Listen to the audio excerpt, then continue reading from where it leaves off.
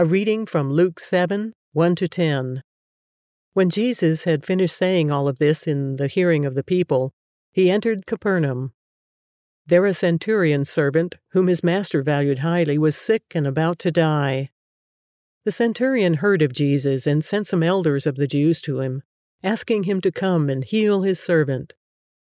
When they came to Jesus, they pleaded earnestly with him. "This man deserves to have you do this, because he loves our nation and has built our synagogue." So Jesus went with them. He was not far from the house when the centurion sent friends to say to him, "Lord, don't trouble yourself, for I do not deserve to have you come under my roof. That is why I did not even consider myself worthy to come to you. But say the word, and my servant will be healed. For I myself am a man under authority, with soldiers under me. I tell this one, 'Go,' and he goes, and that one, 'Come,' and he comes. I say to my servant, 'Do this,' and he does it." When Jesus heard this, he was amazed at him. He turned to the crowd following him, and he said, "I tell you, I have not found such great faith even in Israel."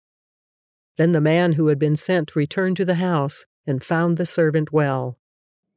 It's an interesting phrase. When Jesus heard this, he was amazed at him. I like reading the Gospels and trying to look at these stories through Jesus' eyes. And there's a few times in the Gospels where we get to see an insight of what Jesus is thinking about what he's seeing and experiencing here on earth. And there's very few times in the Gospels that Jesus is actually really impressed with people. Usually he's like, here, I got to heal these people again or feed them or correct their thinking or something. But here's one of the very rare moments. There are a few. He's really impressed with children at another moment. He's impressed with Mary, remember, instead of Martha doing all the busy things. But he's really amazed by the faith of this centurion. Why? What impressed Jesus right here? Well, the centurions noticed Jesus' authority. A lot of people didn't see that in Jesus. The demons did. They saw his authority.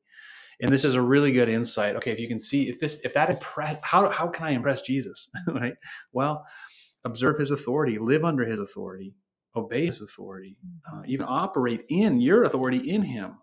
This not that our goal is to impress Jesus, but I'm just trying to pick up on this. What does impress you? What amazes Jesus? And it's this insight about authority that only a person who had authority over soldiers could understand and see. Yeah. So I'm just noticing that. Yes. I'm just thinking that this might have been one of the first documented healings where Jesus does it from a distance, where he's not even having to touch or be near somebody, but it's just by his word. And I'm just thinking of Psalm 107, where it says he sent forth his word and he healed them. And how the word of God has that kind of power when we understand the authority of Jesus and who he is and the power that he has. Then we can believe him at his word, which is what the centurion did. He believed that he didn't even have to come into his house. He just said, just say the word and my servant will be healed. And so I think that's what really impressed Jesus was the faith that he had in his authority and who he was and in his word and the power of his word, and that it was going to do exactly what he said he would do. I chose as a title for this passage, I did not even consider myself worthy.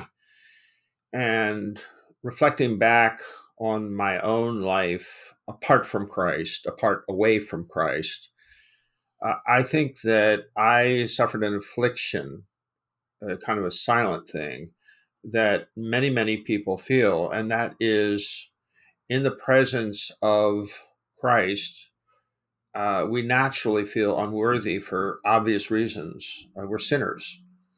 But it's kind of a silent disease that people have. In other words, it blocks us from the invitation that Christ makes to everyone. Come and follow me. Come into my presence. Know me for who I am.